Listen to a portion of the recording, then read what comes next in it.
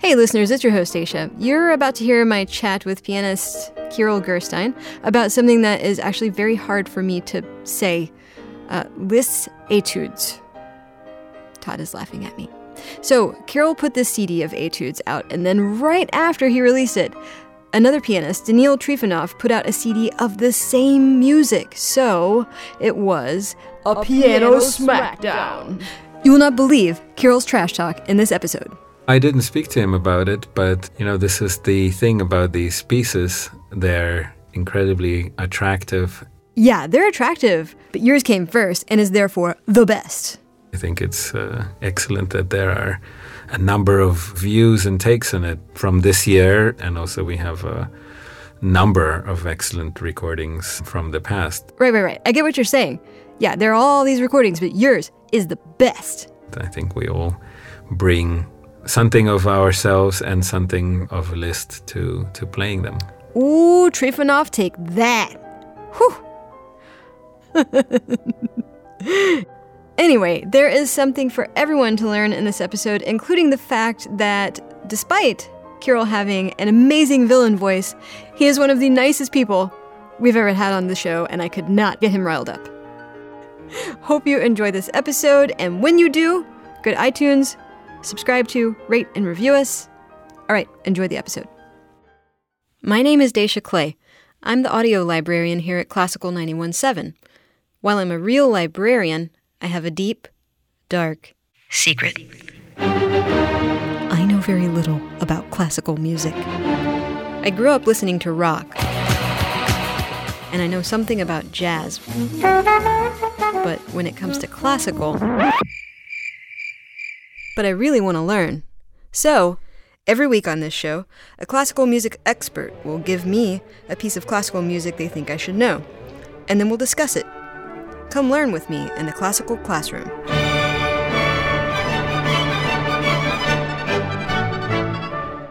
Hello everyone and welcome to the Classical Classroom. I'm Daisha Clay and here with me today is Kirill Gerstein. He's a recipient of the prestigious Gilmore Artist Award, an award so rare it only happens every 4 years. Kirill came to the U.S. from the Soviet Union when he was 14 to study jazz, but eventually he turned his focus to classical music. Very recently, he released an album of Liszt's Transcendental Études. Kirill Gerstein, welcome to the Classical Classroom. Thank you. So, okay, first, we're going to talk about these Transcendental Études, but first, I want a little bit of background on the pieces. First, what is an étude? What makes it special amongst other kinds of classical music? Well, an étude traditionally and in its origins is a piece used designated for an instructory purpose. So a piece on which you develop a certain aspect of playing, and this usually refers to some technical device in playing an instrument. So a piece of instructory character. Of course, with a composer like Liszt, one of the greatest virtuosos, perhaps the greatest pianist that ever touched the keyboard, he goes far beyond a simple instruction piece for specific technical challenge. Mm-hmm. So he makes it into an artwork. The piece is much more than a piece to train something on. In fact, perhaps it's not a piece to train on, but to come already as a prepared performer. Right, so you're not going to come to these Liszt Études as a novice. You're going to come to it as somebody who already knows a little bit of something about playing. Well, let's put it this way. The Liszt Transcendental Études that we're speaking about is perhaps the pinnacle of pianistic and artistic difficulties on the piano. So this is definitely not something you're going to learn to play the piano on. Right. But after learning to play the piano for a very long time, you hope that you can meet this challenge. Let's put it this way. An étude is like when you're learning to ski. So, there'll be one etude of putting the skis on, and there'll be another etude of, standing and not immediately falling. And then there'll be an etude for, what you do with the sticks. And then, then you try gliding down, and that's another etude. And the Liszt etudes are your equivalents of, triple black diamond or off-course mountain skiing. So that's your example. So hopefully you don't try to learn skiing on a triple black diamond course. Yeah, that could end poorly. So that's what, actually, you mentioned the Chopin. I was going to ask you what some other examples of famous classical music etudes are. Well, I think especially in the Romantic age, so we're speaking about 19th century, you will have in the piano repertoire the Chopin etudes, very famous, Liszt etudes. There are a number of other composers for piano that are less known that wrote very significant art pieces, also called etudes. Then later, if I stick to the piano as my instrument, we have wonderful etudes by Debussy, talking about beginning of 20th century, and these perhaps are some of the striking examples of the form really being transcended, and again, not being a simple instruction piece, but a piece that has high artistic value. So I feel like you've already kind of answered this in telling me like how challenging these Liszt pieces are. But is there something else that makes these transcendental? Was that just a label that he stuck on them, or that somebody else has stuck on these pieces? Yes, well, a number of things, and of course the technical challenge. Again, to use an analogy from another field, I'd say, if you're looking at a portrait by Rembrandt, you know, and you may be somewhat impressed by the fact that it was incredibly difficult to paint, to make paint look and express what it does. But finally, this is not so much your concern as a viewer. As a viewer, you want to be moved. You want to learn something from the picture to gain from a painting, to get a certain insight, whatever you want. But it's not necessarily the kitchen of how difficult it was to make that you find most moving. And I think so is the case with these. They have a sort of spiritual incredibly difficult to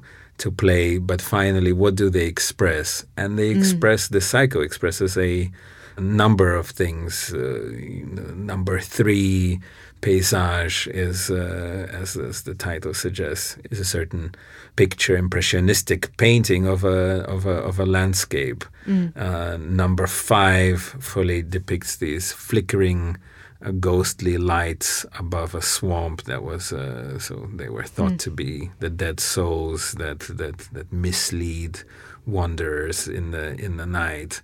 Number 8 is called the Wild Hunt, the Wilde Jagd in German, which depicts a horde of ghosts riding, hollering and screaming, and also potentially harming travelers that stand in their way.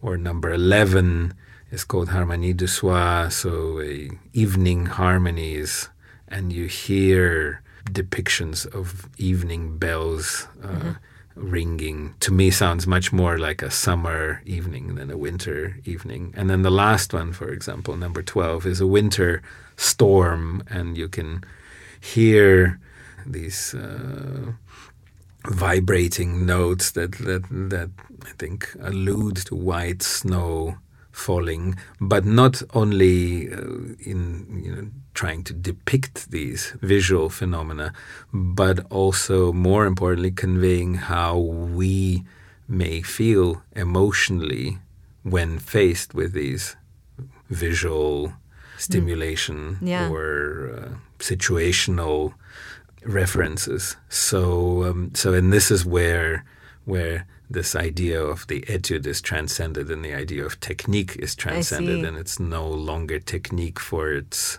own sake, but technique at the service of expressing visions and emotions. So we should hear one of these at least during this interview. Is there one in particular that stands out to you that we can kind of walk through? It depends. It depends on what your mood is. If you want to hear something overtly flashy and so daring, then I would say you could listen to number 2 or number 8. And if you want to hear something very, in the best sense, melodramatic and 19th century salon-like, then I would say put on number 9, the Ricordanza, which is a bit like a love letter on the piano. And if we are talking about winter, though, in Houston the snow is less actual, hopefully. But then you could hear number 12. Oh, let's do that one. Let's do number 12 for our non-winter. Let's do Winter Storm as an homage to the season. Okay.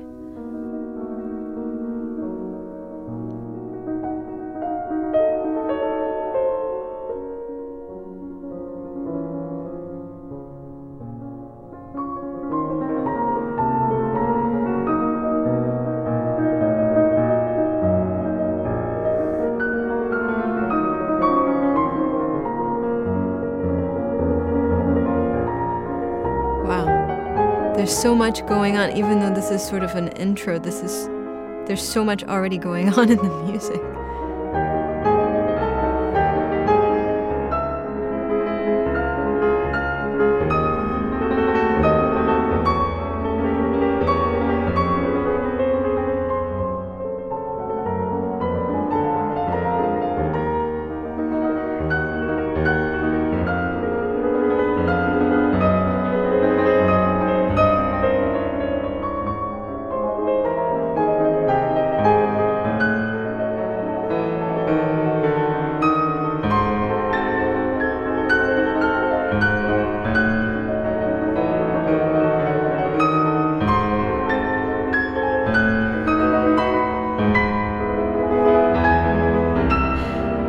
You know, this sounds kind of like the sadness that we feel in Houston when we don't actually get cold weather that the weatherman promises us. That's what this sounds like. I'm sure some people in New York would want to trade with you. Yeah, I know. So I have to bring it up. I know that Daniil Trifonov, another Russian pianist, just released an album of these same works less than a month after you. So have you had words with Daniil about this? No, I didn't speak to him about it, but this is the thing about these pieces. They're incredibly attractive to many of us, and they're very rich in the possibilities to interpret them. So this is why I think it's excellent that there are a number of views and takes on it from this year, and also we have a number of excellent recordings from the past, and I think we all bring something of ourselves and something of Liszt to playing them. What did you find when you dug into these pieces? Because that's a really interesting thing to bring up. Is he just came up with a CD. It's totally different from yours. But it's and so that makes me wonder, like, what is it that you as a musician get out of playing these pieces that other people play? What did you find in yourself when you did this? I think the relationship between the pieces and ourselves as interpreters and as performers are very personal, and it's I think similar to an actor being in touch, in intimate touch with a Shakespeare play, or even finally a reader. The piece speaks to us based on our every previous experience that we've had based on our physical feeling as instrumentalists in the case of music or dance, and how we are able to integrate and bring together all these different aspects, the physical, the emotional, the intellectual content of the piece, and how it comes out in that particular moment with that instrument, with that hall, with that audience. And so in that sense, it's wonderful. The world is big enough for all of us, and I think the world is all that richer for the fact that there are a number of people that interpret Hamlet's monologue or interpret the Liszt Transcendental Études or a Beethoven sonata. And I think I'm not speaking just for myself, but for a number of colleagues, when we are busy with these pieces, I think we are much busier with those pieces than with who else has played them throughout the history. Yeah. And it's wonderful and it's humbling to think that you are playing a piece that Horowitz has played and Liszt has played, that finally at the end of the day we get to play something that Beethoven wrote. Yeah. This is, it's an amazing way of feeling history very acutely, and at the same time not just touching history, but therefore making history sound again, vibrate in the air, and then dissipate. It's wonderful. It's there, and then it's not, because the air stops vibrating. So it's a very deep and very personal relationship that I think we all have as interpreters to the pieces that we play. Yeah, that was really eloquently put for something that you thought about for 20 seconds. That was great, actually. Well, Kirill Gerstein, thank you so much for being on the Classical Classroom. I hate that we're out of time, but it looks like we are. Good to speak to you. Thank you. Yeah, take care. All right, everybody, that does it for this episode of Classical Classroom. For more Classroom, go to houstonpublicmedia.org/classroom. Connect with our social media links there. You'll be so glad that you did. Email at dclay@houstonpublicmedia.org.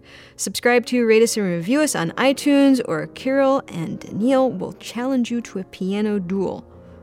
Thanks today to audio producer Todd Twilight Hulslander for twiddling knobs. Thanks to editor Mark DeClaudio for his piercing werewolf eyes. Thanks to Kirill Gerstein for being on the show today.